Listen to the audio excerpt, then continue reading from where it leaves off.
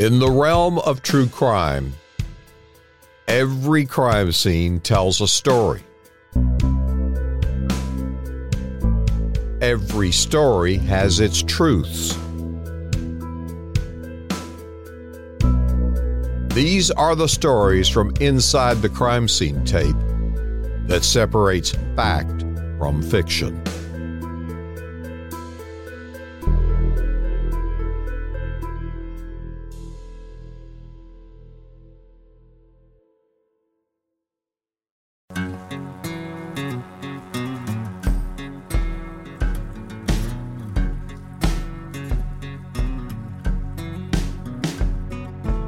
True Crime Reporter goes inside the case files of the Texas Rangers. I'm investigative reporter Robert Riggs with decorated former federal prosecutor Bill Johnston. You can follow the trail of the Rangers' epic stories and get bonus episodes by joining our true crime community at truecrimereporter.com. From one of the world's most legendary crime-fighting agencies, this is an exclusive edition of True Crime Reporter Texas Ranger Files.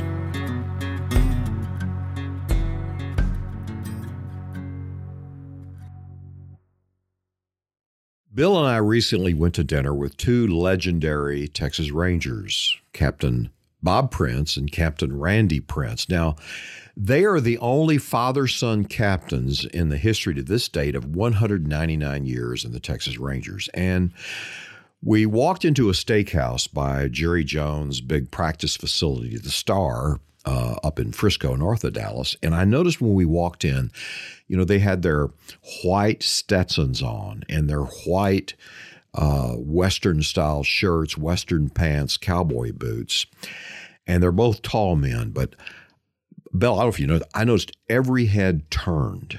And there were even comments. And the one thing I used to notice about Rangers, it's like there's this aura around them out on crime scenes. I certainly know that when they would show up to talk to a suspect or something, you'd see the suspect's demeanor change. There was something about the Texas Rangers. Now, there is another quality about them, about intuition that you've experienced you're going to tell us about. Yes, and you recall our stories about Texas Ranger John Aycock, sometimes called Johnny Aycock. And he is part of the story of the day the last Texas Ranger died. Yes. John saved the little girl and killed the bad guy. And his partner, Ranger Stan Guffey, was killed that day. And John was a good friend to me, is still, and handled a lot of different cases. A lot of times I would have something unusual and he would come help. Also saw him socially from time to time. My next door neighbor, when I was an assistant U.S. attorney, was my Secret Service guy. He was our Secret Service agent for that part of Texas. He was a cowboy himself, Robert Blossman. His daddy guarded LBJ, was a ranch agent for LBJ, actually. And Robert grew up in the hill country of Texas, what many would call a sure enough cowboy. Mm-hmm. He was a bulldogger in the rodeo, great horseman. And so John Aycock and Robert were friends through just mutual respect. And one note about Robert. Now, when I covered President Reagan in the White House, Robert was on his Secret Service detail. And because he was a horseman and the president was a horseman, he would always work that. He did. He rode with President Reagan. He rode English up in Camp David, and he rode Western out in Santa Barbara with President Reagan and would hear the stories of the cowboy movies when they would ride. And so Robert had been all over and then ultimately wanted to come back to Texas with the Secret Service, and he was able to. And so he and I were neighbors, cross-the-fence neighbors. He would cook burgers a certain way and did it from time to time. And so one weekend when he was doing that, I was with him over there, and he said, I told John to come over if he's in town. And so John Aycock came over, and we were just watching the burgers sizzle and getting ready to eat, had our kids around and so forth. And Robert asked John, what are you working on? What do you got going these days, John? And he said, well, the Waco office is kind of busy. And so whereas John usually handled sort of away from Waco cases, he had helped catch him up a little bit. So he was working some cases around there. And he said, oh, I'm working on a murder. And what happened, John? Well, I say a murder. He says, I I've got a case where a sort of older woman from one of the Waco suburbs has been missing for 2 or 3 weeks. They can't find her. The daughter's worried about her. She just vanished. She was at home. She disappeared. But the daughter, he said, the daughter suspected this guy who was a real estate broker in the area, who was like 20 years younger than her mother, who had been to see her mother a few times. And the mother was sort of smitten by this somewhat younger guy. Now, when I say younger, he was in his mid-50s. She was in her mid-70s. But to her, this guy showed her attention. She was interested. Well, he asked, why was the daughter suspicious of this man? Well, said he took a liking to her, and I think she's been giving him a little money. And I think she's maybe giving him quite a bit of money out of her retirement. And anyhow, so we said, well, John, what's your evidence? Well, I don't have any yet. He said, don't have any yet. Well, what are you going to do? Well, he killed her. We said, what do you mean he killed her? He said, the real estate man has killed her. We said, what? But you didn't have any evidence. I know he did it. John said, I know he did it. And, you don't want to just question a man, but he said, I'm telling you, I know he did it. And we went on to something else, talked about Robert's work or hamburgers or something. About that time, maybe a week later, an unrelated story apparently, 2 fishermen in Waco, Texas, on the little Lake Waco there, which was fished in from time to time, were fishing, minding their own business, and something bobbed up and, near them, and they didn't pay much attention until they realized it's a human head. A human head was floating in the lake and bobbed its way over to a couple of fishermen. The head was decomposed to the point to where no ready identification could be made of it. But no torso? Just the head. Just the skull. Decapitated, okay. And so it was sent, police got it, they took pictures, they sent it off to the medical examiner, but there was just nothing, there was not enough there even to recreate a face. So everybody had heard about that, and that was odd. And everybody went back to what they were doing, except for John, who knew what happened in his mind. And so John learned that the real estate broker who had taken a liking to this woman, perhaps for her money, John wanted to know, does he have any land? Well, no, he lives in a house in a neighborhood. Well, that kind of rules that out. Does he go anywhere? He tried to find out. Well, finally, sort of sneaks around and finds out this guy is on a deer lease in the Waco area. So for those that don't know, a deer lease is where usually a group of fellas join together, pay a little money, and they hunt deer during season, which is normally about November through January in Texas. And they'll go up there and horse around, and maybe they have a cabin and they hunt, kind of a Texas tradition, and elsewhere in the United States, I know. At any rate, I found out he had a deer lease up near Meridian, Texas. They call it the top of the hill country. It's sort of a hilly area, about an hour northwest of Waco. So, well, okay, the lease was like 250 acres. That doesn't really lend itself to much. John, as I used to say in Texas, took a notion. He took a notion, in other words, had an idea, had a thought that he would see one day if the DPS helicopter was available, the state police helicopter flown out of Waco. So he talked to the pilot. Sure, John, come on up. I'm not doing anything this afternoon. So John made arrangements to fly the helicopter, thought he might fly the helicopter over the deer lease, an hour away from Waco, Texas. And he thought, well, of course, I don't know he didn't know if the guy was there or not. He just knew it was deer season and perhaps he's there. He didn't necessarily want him to be there. He just thought, well, I better notify the highway patrol, the troopers in the area, that here's a license plate. Here's the kind of car this guy drives, just so you know. And they said, well, John, if we see him, do we stop him? I said, no. If you have a legal reason to stop him, you can, but I'm just, doing a little surveillance. And so John got in the helicopter and they flew over the ranch. Well, it happened that the real estate broker, John's suspect, was there that day. He was in the cabin with a couple other men. And the helicopter went one way and then another and got close enough to the cabin, apparently, where the guy heard it. And he went outside and looked at it and told the other guys, hey, there's a helicopter out here. And they said, well, so what? Well, anyway, there's a helicopter out here. And he went back in and stewed and stomped around and, according to reports, was pacing the floor. Now, Robert, visions of the telltale heart are coming to mind in my view of the Edgar Allan Poe's Telltale Heart. So anyway, so he paced around, and the helicopter continued to fly over his deer lease and wasn't leaving. It would sort of fly in grids over the...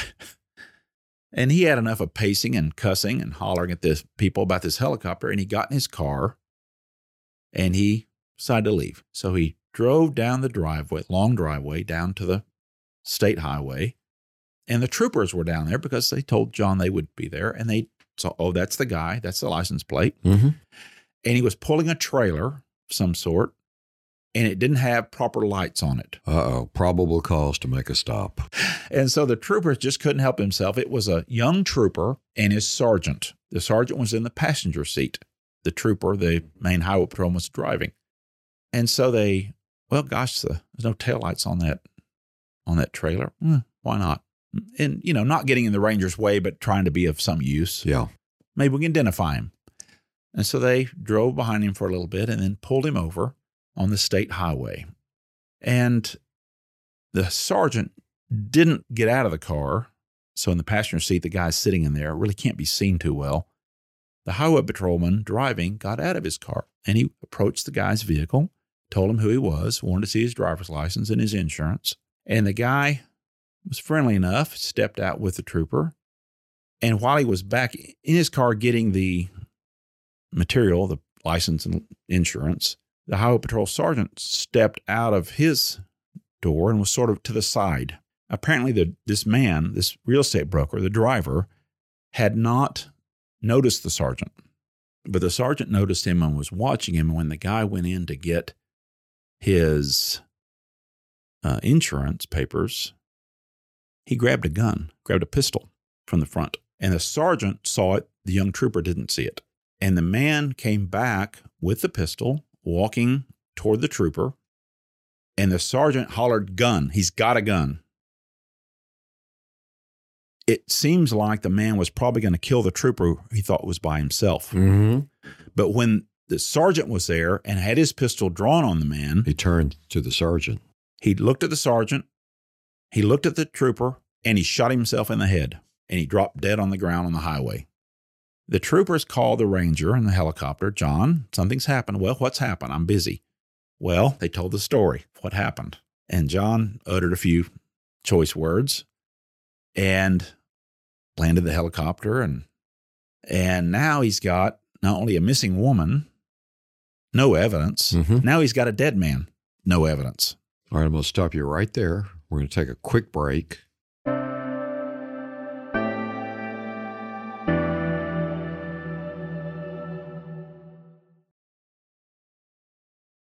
I'll be back after this break. Hello, this is Robert, and I want to ask a small favor. Will you please tell your friends who love true crime to follow the True Crime Reporter podcast?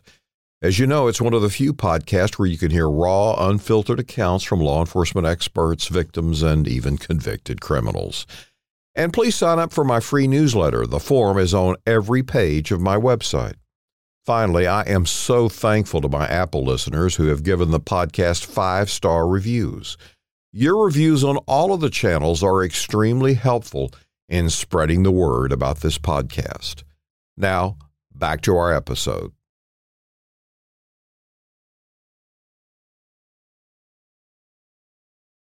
Real estate agent suspect of Texas Ranger John Aycock is driving down. He's stopped by two troopers. Draws a gun, doesn't realize there's two troopers. He's probably going to get shot in, and suddenly kills himself. And now Aycock has been summoned to the scene. And so Johnny Aycock lands a helicopter and assesses the situation and calls his sergeant. And sergeant says, "Good Lord, John, only you. Your man's killed himself." Well, he has. What do we do now? So John put together, with what he had, put together an idea to search the 250 acres. He felt like that guy killed himself because he knew he was guilty. And this is John's mind. He killed himself because he knew what he'd done. He knew he was getting caught. And he figured the trooper knew more than he did. It was a telltale heart. He figured the trooper was going to arrest him for murder. They'd figured it out. And the trooper was only stopping him because he had no lights on his trailer. And so John believed that tells me what I need to know. Yes, sure he did it. He's a killer with a bit of either a conscience or a fear of going to jail. Panicked. And so John assembled, as he did in a case we'll talk about one day in El Paso, but John assembled a group of horsemen, horseback riders, some dogs from the prison, cadaver dogs and other people hunting dogs. Bloodhounds, yes. And searched 250 acres. And it seems like that is such a task and so ridiculous. But no, the dogs alerted to an area near a pond on the land. It was a little tank dam or a pond dam, just a raised area of earth. And they dug in there, and there was a bag, and it was all of the organs of a human being. Then, in other places on the ranch where the dogs alerted, they found legs. Then they found arms. Then they found a torso. No head. The head had long since been bobbing in the lake. Well, now we're tying this together, of course, but what happened? And so John begins to look into the finances of it, finds where this woman had been scammed by this guy and had given him tens of thousands of dollars of her retirement that he had pledged to pay it back, apparently never paid it back. He was just stealing her money. And the daughter was starting to complain. We now find out that's complained to the point she's getting ready to go to the police about this embezzlement. And so rather than face that, he kills the woman. And rather than facing killing the woman, he kills himself. But John had one more thing to do. How was this done? How was this transported? How was she cut up? And as gruesome as it is, he thought, let's see what vehicles he has. And the guy had another vehicle. It was a van, like a business van, but just a large van with an open area in the middle. There's a substance called luminol used at crime scenes. Right. And luminol detects the protein of blood, and it colors it. If you sprayed it, for instance, it would show the color. And then when you put an ultraviolet light on it, yes, it just glows. Yes, that's right. That's right. And so he luminoled the van, and it looked like a slaughterhouse. Oh, God. Blood splattered and streaming and dripped all over that thing. And then he found a bandsaw. The man had used a bandsaw, done it all in the van, after he'd killed her, we suppose, then cut her to pieces. There had never been any evidence of it. The only evidence was suspicion of embezzlement.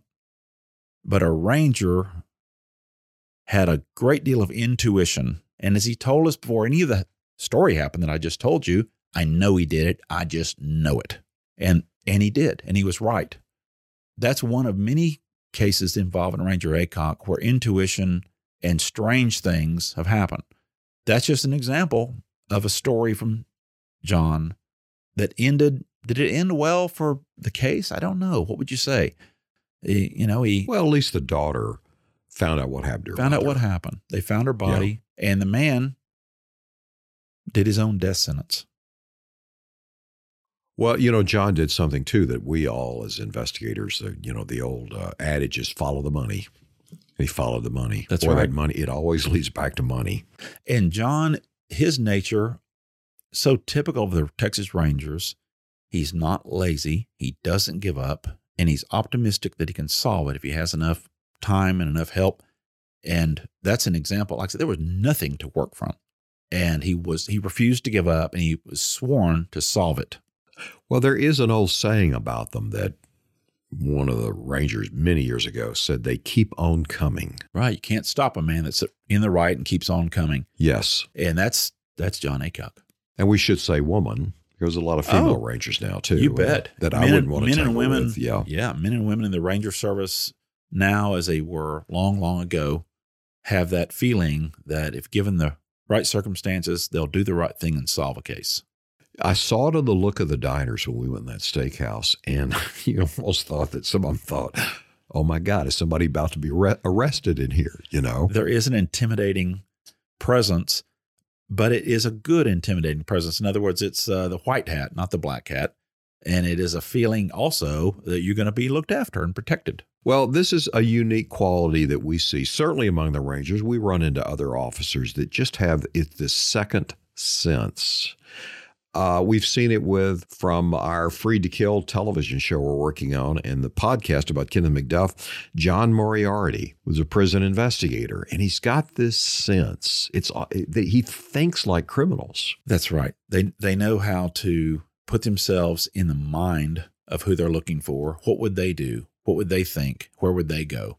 That's right. Well, you know, I think I told you, I used to do when I was in college and I'd be home on holiday, I'd do ride-alongs with a highway patrolman named Max Womack, who later became one of the legendary Rangers. And I always remember we'd be out, we might be driving through a little town, and he would glance over and there'd be guys getting out of a car. And he'd say, it looks like those boys are in town looking for trouble. And he'd write their plate number down. He had this book.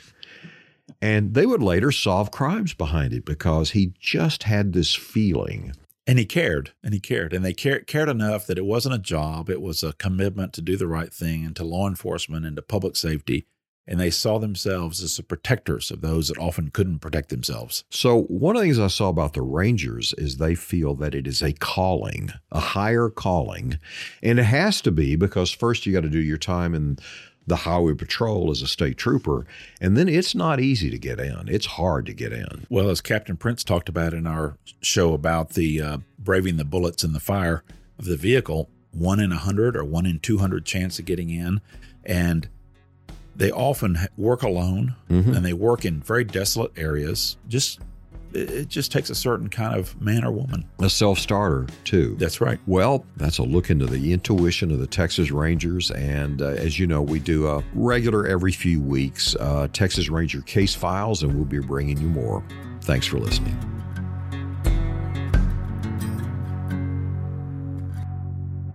We want to be your favorite true crime podcast. So please recommend us to your friends and leave a review wherever you listen. If you want to receive updates and bonus interviews, join our true crime community at truecrimereporter.com. If you have suggestions or know of a case that we should look into, email us at fan@truecrimereporter.com. This podcast is a trademarked and copyrighted news organization based in Dallas, Texas. You can read more about our news team at truecrimereporter.com. Thanks for listening to our Journey into Darkness. Please tell your friends who love true crime that they can bypass secondhand tales and get their true crime fix here with authentic stories straight from the source. Tell them that True Crime Reporter is one of the few podcasts where you can hear raw, unfiltered accounts from law enforcement victims and even convicted criminals. And sign up for my free newsletter on the homepage of truecrimereporter.com. It's your gateway to a world of knowledge and awareness in the realm of true crime and your personal safety. Thanks for listening, and until we meet again, be prepared, don't get scared. This is Robert Riggs reporting.